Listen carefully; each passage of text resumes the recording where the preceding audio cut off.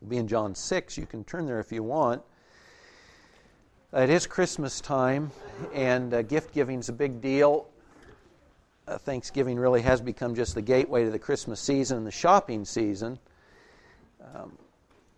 When you think of gifts this Christmas, one of the things I would encourage you to think about is this. Maybe you've never thought about it this way before. It said, if you have come to know the Lord Jesus Christ, if you have trusted in Christ as your Savior, you are in fact a Christmas present from God the Father to God the Son. Let me say that again. It says, if the Father wrapped you up, tied the string, put the bow on top, and gave you to His Son. Now, this isn't something I'm making up. This is in our text in John 6. And let me say a couple things before we get into this text this morning. John is a gospel that tells us why it was written. It's written so that you may believe in the Son of God, and believing you may have life in His name, John 20. However, it is also the most offensive of the Gospels in this sense. More than any of the other Gospels, it presents a term. I'll use some terms here this morning in introducing this that I won't throughout the text because they're not there. But election, sovereignty, predestination, whatever you want to say, you'll find it more prevalent in the Gospel of John than any other Gospel. So the Gospel that's written to tell us the information we need to know to believe in Jesus, you'll also find situation after situation in which Jesus makes no apologies that you're not my sheep. The passage this morning, John 6, John 8, John 10, it's repeated. And so I want to say that on the front end. I also want to say this. Anytime you talk about what's called the sovereignty of God in who becomes saved and who doesn't, you're treading on thin ice. But the truth is, if you're going to teach through the Scriptures, you've got to do it honestly, and so that's what I'll attempt to do this morning in this passage in John 6. And then let me say something else. This tends to be one of those highly emotional issues, and we're going to deal with it this morning because Jesus does here in this chapter in John. This tends to be so emotional, though. Most of us don't make up our mind on things like this in a morning or one reading. We think about these things. We mull them over in our mind before we feel that we're convinced that the Scripture teaches one thing or another. And so let me just encourage you with this. Read the text this morning. We'll talk through some of these issues together. And if the dust doesn't settle for you, that's fine and that's normal. Go home and you can read it again today or tomorrow or next week, and you can read it next year. And if you go through all your days and say, well, Lord, I'm just not sure what you mean by this, that's fine too. That's fine too.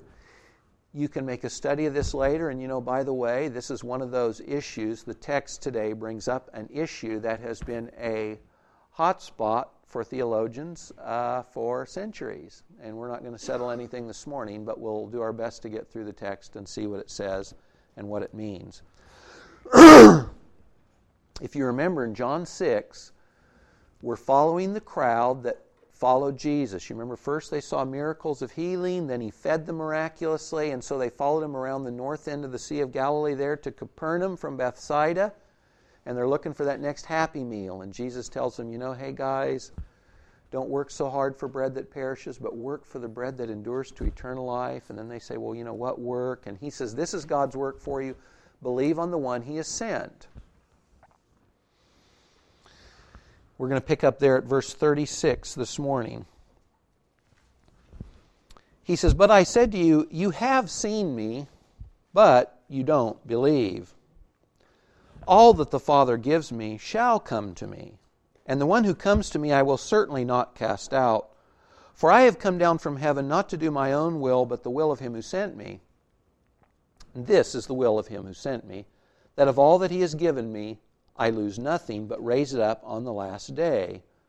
For this is the will of my Father, that everyone who beholds the Son and believes in Him may have eternal life, and I myself will raise him up on the last day. The Jews therefore were grumbling about Him because He said, I am the bread that came down out of heaven. And they were saying, is not this Jesus, the son of Joseph, whose father and mother we know? How does He now say, I have come down out of heaven? Jesus answered and said to them, do not grumble among yourselves. No one can come to me unless the Father who sent me draws him, and I will raise him up on the last day. It is written in the prophets, and they shall all be taught of God. Everyone who has heard and learned from the Father comes to me. Not that any man has seen the Father except the one who is from God. He has seen the Father. Truly, truly, I say to you, he who believes has eternal life. Go back to the beginning there, this hungry crowd that's following Jesus, verse 36 and 37. He says, you've seen me, so far so good, but you don't believe in me. There's a sense in which he's saying, hey, not to worry, because even though, remember, these are thousands of people.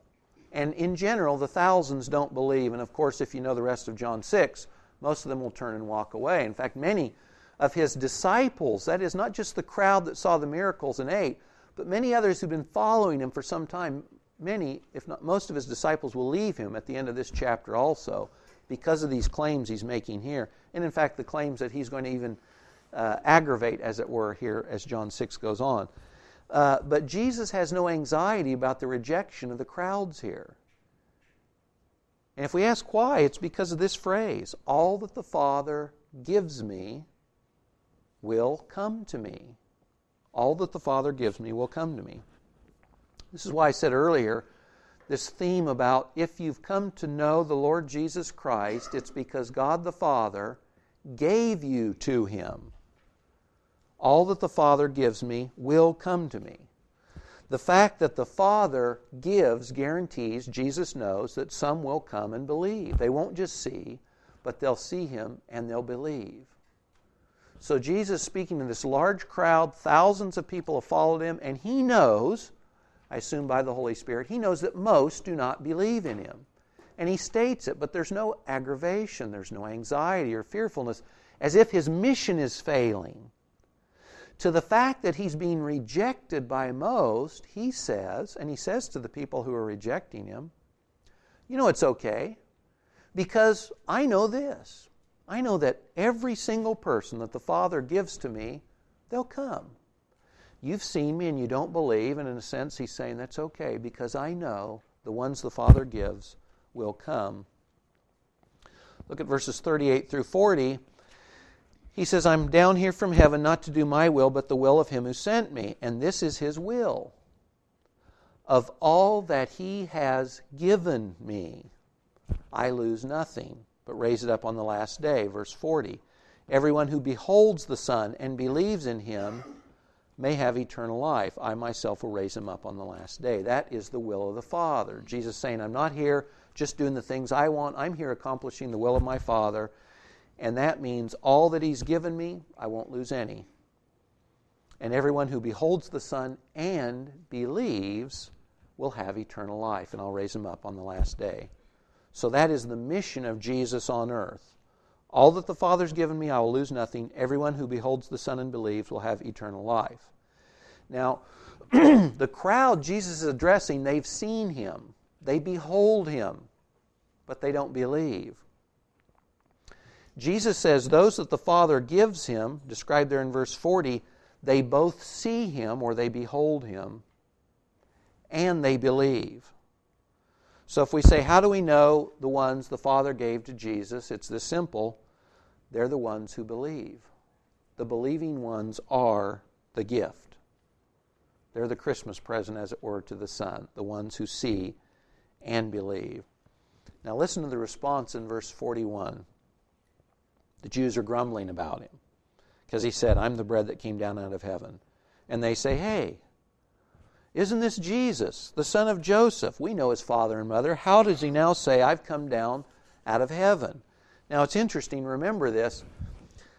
These guys are following Jesus because they've seen miracles. And not one, but a few at least. Remember that they started following because they saw miracles of healing. They've miraculously been fed, and they're following Him with the hope of more miracles and maybe another meal. So it's not as if they're saying when they follow Him, this is just the son of Joseph. They're following the guy who's working wonders, attesting miracles, signs from heaven. But when Jesus says, and now I'm telling you this, you must believe in me, now they say, well, who do you think you are? You're just Joseph's son. We know who you are. What do you mean you came down from heaven? They kind of want it both ways. We're going to follow you, Jesus, because you're doing the miracles, things no one else can do. But on the other hand, when you say, believe in me, then we're saying, who do you think you are anyway? And the grumbling, do you remember when we looked at this before with the manna? And they say, hey, we'll take some more bread, Jesus. You remember what the Jews in the wilderness said to the manna? When God fed them in the Exodus, they grumbled. And here again, Jesus, when he says, I'm the bread of life, I've come down out of heaven, what do? They grumble. And this is what unbelief always does. We just complain, we bicker, and we grumble. Keep going at verse 43 and 44. Jesus says, no one can come to me unless the Father who sent me draws him. No one can come to me unless the Father who sent me draws him, and I'll raise him up in the last day. Let me emphasize this again.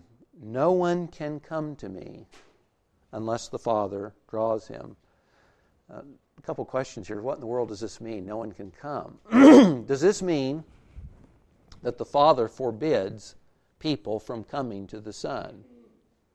And I would say that this is not what this teaches. When he says no one can come, he's not saying God forbids anyone from coming. We could say it another way, perhaps no one would come. No one would come. And we'll talk about this here towards the end of the message this morning. But it does not mean that God forbids any from coming. That's not what Jesus says. And we'll quote Revelation later to show that. It also, though, it must mean this. Anyone who does come to Jesus has been drawn by the Father. He says, no one can come to me unless the Father who sent me draws him. So anyone who does come, we can say the Father has drawn them. Let me spend a little time here, too, talking about this term, draws him. Draws him. If we see this in our mind's eye as God the Father dropping breadcrumbs along the trail, so to speak, and so he innocently leads us along and then we believe, that's not what this text says. It's not what the Greek says. When he says the Father draws him, synonyms, English synonyms for this would be tugs, drags, or compels. I'm serious. These would be the synonyms. This isn't crumbs on the trail, and it's not a spoken invitation to someone with the hope that they will respond. That's not what the Greek text means when it says the Father draws him. This is like drawing water from the well. If I draw water from the well, I dump a bucket down and I pull the water up. And that's the same thought here. It's not an invitation that I say yes or no to. This means to be compelled. To be compelled. Let me give you an illustration. All illustrations in the end are short, but let me give you mine here. Let's say I live in the Southwest, where the Mustang herds still roam wild, and I'm a rancher. And I've decided that I'm going to go out to that wild herd of Mustangs, and I'm going to round some up and bring them to my ranch. And I'm going to do that because I know that the winters are hard on the horses, and that they have no veterinary shots and all that good stuff. So I'm going to round them up and bring them to my corral and give them a better life than they had before. Of course, there's a problem. Wild horses don't want to be domesticated, and they don't want to come to my ranch and my corral, and they don't want to get the shots from the vet.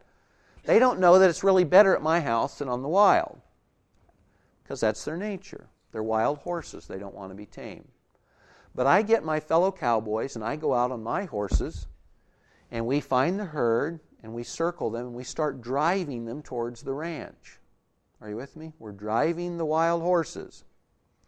Now, some of them, of course, break ranks, and they flee back out into the wild, right? But some of them, as we whoop and holler and we drive our horses back and forth, right?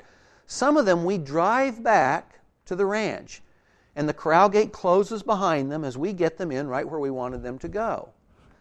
Now, let me ask you a question. Are those wild Mustang horses in my corral because I compelled them there? Absolutely. They wouldn't have been there if I didn't. They're wild horses, they wouldn't come in. But I surrounded them and I drove them. And I compelled them into my corral onto my ranch. Yes, I compelled them. They're there because I got them there. What about this? Did they also run there of their own volition? Well, in a sense, yes, they did. You see, the whole time they were running away from me, they were running to exactly the place I wanted them, right? They're trying to escape the wild rancher and his wild ranch partners, right? Hooping and hollering, driving them in. But every step they take with their own mind, their own will, and their own muscles, they're actually accomplishing my purpose. Because I'm compelling them, even though they don't know it, I'm compelling them to get where I want them. My ranch and my corral. So, did they end up in my corral because I drove them and compelled them? Yes, they did. Did I use their minds, their will, their muscles to get them where I wanted them to go? Yes, absolutely. Let me read you a couple phrases out of a poem. By the way, some people find this offensive. If you tell a person that, if I tell that horse, once he's domesticated in my corral and he gets his good food and his sugar, you know what he says to himself?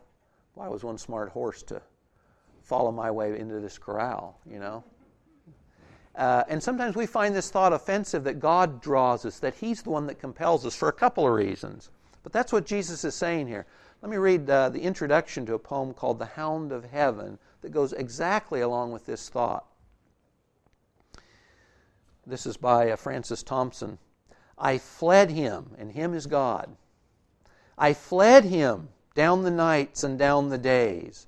I fled Him down the arches of the years. I fled Him down the labyrinthine ways of my own mind. And in the midst of tears I hid from Him, and under running laughter, up vistaed hopes I sped and shot precipitated, adown titanic glooms of chasmed fears from those strong feet that followed after. But with unhurrying chase, an unperturbed pace, deliberate speed, majestic instancy, they beat, and a voice beat, more instant than the feet, all things betray thee, who betrayest me. And I won't finish the rest, but of course the Hound of Heaven is God Himself chasing the person down. And they look back and they say, man, I fled. Like the horses, I was running away from you, the opposite direction. And of course, in the end, only to end up exactly where you wanted me. The Hound of Heaven. I believe Jesus is teaching something along this line here in John 6 when He says, if you've come to the Father, it's because if you've come to the Son, it's because the Father has drawn you. That is, with cords of kindness He has drawn you.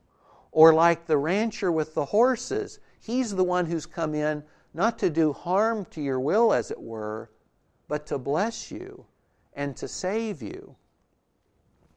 John closes this passage at verse 47 by saying, truly, truly, I say to you, he who believes has eternal life. He who believes has eternal life.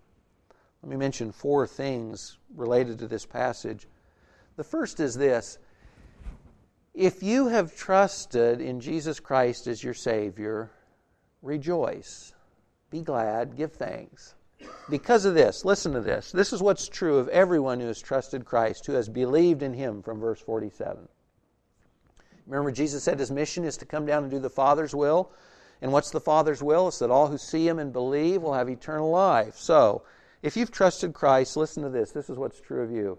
Jesus says, verse 37, the one who comes to me, I will certainly not cast out. Anyone who comes to Christ finds open arms, welcoming arms. He says, I will never cast you out. Verse 39, all that He, the Father, has given me, I will lose nothing, but I will raise it, that's you and me, up on the last day. Jesus says to those who believe in Him, you won't be lost, and He'll raise you up on the last day. Verse 41, that you and I will have eternal life, and he says, I myself will raise him up on the last day, and verse 44, and I will raise him up on the last day. There's a theme here, isn't it?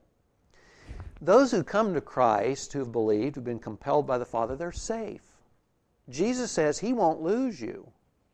You're safe in his hands. We'll talk about this later in John 10, but the great illustration in John 10, Jesus says you're in his hand is in the Father's hand. You're safe. That's the first thing. If you're someone who has not yet trusted in Christ, you know, the thing that keeps anyone out of heaven is unbelief. Unbelief. Jesus invites all who see him to simply believe. And let me say it this way. The only sin that keeps a person out of heaven is the refusal to trust or to believe in Christ. Right? Every sin can be forgiven. Jesus says there's one exception. He talks about the sin against the Holy Spirit, but I assume that means the rejection of Christ. The Holy Spirit is here to bear testimony to who Jesus is. That's what he says in the Upper Room Discourse. You know, anyone can come to Christ. Anyone can come to Christ and believe. That's what we're talking about. No work, Jesus has said earlier, the work of God is to believe. It's to trust. It's to exercise faith in Christ. The second thing I want to say is this. It's about, terms get bandied about a little bit, but about free will. If Jesus says those who come to him have been given him by the Father, it sounds as if God does violence to our will. People say, excuse me, things like, what about free will? The truth is, biblically, none of us have what we can call in any absolute sense a free will. There's been no free will on earth since Adam and Eve sinned. You remember that once Adam and Eve sin, they are ruled over by sin itself. Do you remember in Romans? Paul says, you're a slave to the one you obey. And sinners are slaves to sin. There's been no truly free moral agent since Adam and Eve. You remember they were morally neutral. They could choose good or they could choose evil. But of course, everyone born since them, what do we do from the womb? We sin. No one teaches us to do that. We are morally deficient. We're not neutral. So we sin because that is our nature. And I believe the saying is true that says something like this about our free moral will. We are free to do what we will or what we want. We are not generally free to do what we ought or what we should. Like the Mustangs on the open range, they think they've got the good life. They don't know that they're missing out on something, and they're not going to volitionally come in. And that's generally what we're like. That's why we've got poems like The Hound of Heaven. H.A. Ironside said this about this whole theme. He said that, quoting Revelation 22:17, the Spirit and the bride say, come, and let the one who hears say, come, and let the one who is thirsty come. Let the one who wishes, anyone who wants, take the water of life without cost. His view of it was this. He says, it's like from earth's perspective, I look up at heaven and there's a doorway. And it quotes Revelation 22:17, let all who will come and drink from the water of life freely. And I see that door and I go through that door. I believe in Christ. And then I get onto the other side and I look back at the doorway from heaven's side. And I read this, chosen in Him before the foundation of the world, predestined us to adoption as sons through Jesus Christ, Ephesians 1:4 and 5. Or John 6, compelled by the Father, driven through, as it were, the gates of heaven, by the hound of heaven, so to speak. There are no truly free moral agents, and our version of free moral agents means sinners sin, generally. The third thing is this. Notice Jesus' response to those who don't believe in Him. And I say this for application as you think about sharing with other people. You know, Peter talks about having, be prepared to make a defense to any who ask for the hope that is in you. That is, if you share the gospel with someone else and they say something, well, why should I believe? Or what is this about Christ? Or whatever. Peter says we should have some kind of preparation that we're able to tell others why we have a hope in Christ. And that means some information, generally. We should be able to tell others who Christ is and what He's done, and at least on some basic lines, why His claims are viable, why they're appropriate. We should be able to do this. However, consider the crowd here, what they've seen, what they've done, and their response. They've seen the miracles. They've heard Jesus' words. They've eaten the bread from heaven, and they don't believe. And He's not surprised. And He's not anxious. And by the way, He doesn't even jump through any hoops trying to convince them. When you share the gospel with others, if someone doesn't believe, I'm not saying feel any glee. Paul says in Romans that he has unceasing grief in his heart for his fellow Jews because he wants to see them saved. But it's not as if Jesus is shaken. And when you and I share the gospel with others and they don't believe, this should not rattle our cage. It shouldn't shake us up. Because with Jesus here in John 6, the truth is still this. All that the Father gives Jesus will come. The ones who come are drawn by the Father. And so when I share the gospel, I can do so with this confidence. Lord, I am like the farmer in Luke's gospel who takes the seed and I throw it out there. And you know what? I know this. I know that a lot of the seed, that is sharing the message of Christ with others, a lot of it's not going to go anywhere. But I don't know which person is the good soil and which is the hard soil. I don't know that. I can't look at a person and discern that. We're called as Christians to share the gospel far and wide, near at home and distant. And we don't know who's going to come. That's not up to us. They will come. So when we share the gospel, and if we can't answer everyone's questions just right, don't worry about it. If you genuinely sense that someone wants some information, do your best to get it for them. But people don't refuse Christ based on evolution or science or anyone. There's all kinds of reasons people will tell you they're not Christians, all of which are invalid. Christ is the issue.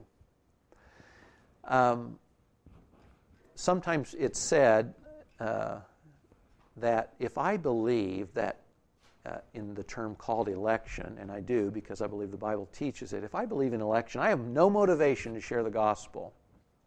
This is a canard. It is a lie, frankly, and it's not good theology either. For what it's worth, most of the great missionaries of the 1800s believed in election. It didn't slow them down in sharing the gospel around the world. It informed their decisions. It motivated them. In fact, Paul says this in 2 Timothy 2, verse 10. Listen to this.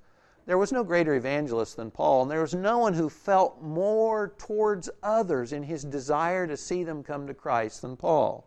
Listen to what he says, though, in 2 Timothy 2:10.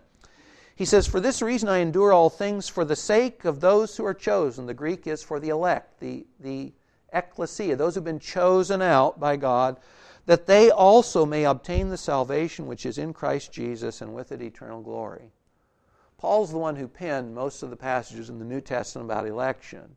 And Paul says, Paul who's confident that all that the Father gives to the Son will come.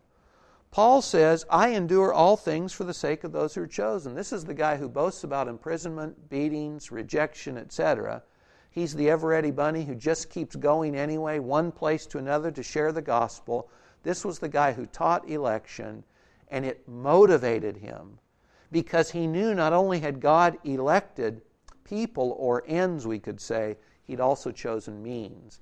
And Paul understood that God had chosen him. In fact, he says this elsewhere, chosen him out from among the Jews to be His key representative to the Gentiles. And so Paul felt commissioned, and he felt responsible. And he knew he would give an account before God Almighty for whether or not he had discharged his responsibility to share the gospel far and wide. So if you believe in election, and I believe there's all the biblical reason to do so, this does not end your motivation for sharing the gospel. I think what it does is refines and sharpens it. And then the last thing is this. When you talk about spiritual issues to others, remember this, in the end there's only one issue, and it's Christ. It's the person and the work of Jesus Christ. It's not everything else that we love to talk about. It's not creationism or evolution. It's not young earth or old earth. It's not 100 other things. It's the person and the work of Christ Himself. So if you talk to someone about spiritual things, the one thing that you should know they heard from you is Jesus Christ. Jesus is fulfilling the will of the Father. He's come down to earth to die for your sins and mine so that all who believe may have eternal life. And He says to those, anyone who comes to me, I'll never turn you away. I'll never reject you. I'll never cast you out. Let me close with another poem. I'll read this one. It's a sonnet by John Donne, or John Donne. It's called Batter My Heart, and this is written about the time the King James Bible was, so you'll have to think through the syntax and the words. I couldn't think of a better poem that expresses my thoughts or my thankfulness too. Listen to what John Donne says about this same issue or dynamic. He says, "Batter my heart, three-person God, for you as yet but knock. Breathe, shine, and seek to mend, that I may rise and stand. O'erthrow me and bend your force to break, blow, burn, and make me new. I, like a usurped town, to another do, labor to admit you, but oh, to no end. Reason, your viceroy in me, should defend, but is captive and proves weak or untrue. Yet dearly I love you and would be loved fain, but am betrothed to your enemy. Divorce me, untie or break that knot again. Take me to you, imprison me, for I, except you enthrall me, never shall be free, nor ever chaste, except you ravish me." God, He says, if you'll imprison me, I'll be free. And if you'll ravish me, I'll be pure. But even though I've got reason within me and I've got my will, they don't serve me the way they should. And unless you break into my city, I'm afraid that I won't come. So Lord, you do it for me. You break in. You imprison me. You ravish me, and I'll be thankful. Let's pray. Lord, I know that all things serve your purpose. Father, further I know that you have within your own character only goodness, that not even a hint, not even a shadow of darkness lies within your person. Lord, I know that you will be glorified both through evil and through good. Father, thanks that you didn't just take it upon yourself to send your Son to the earth to die for our sins and to return to heaven, but that you compelled, that you've drawn, that you've driven and tugged and pulled us into yourself and into your family and into your home. Father, if we struggle with this passage or with other passages like it, help us just to get before you and to pray through these things. Help our thoughts to be your thoughts. And Lord, that is the bottom line. We really do want to be informed by your words of truth. We want to be set free, as Jesus says in John 8, by your words of truth. Father, if we've come to know you, help us to give you thanks every day as those of whom Jesus said, He'll not lose us. He'll not turn us away. He'll raise us up on the last day.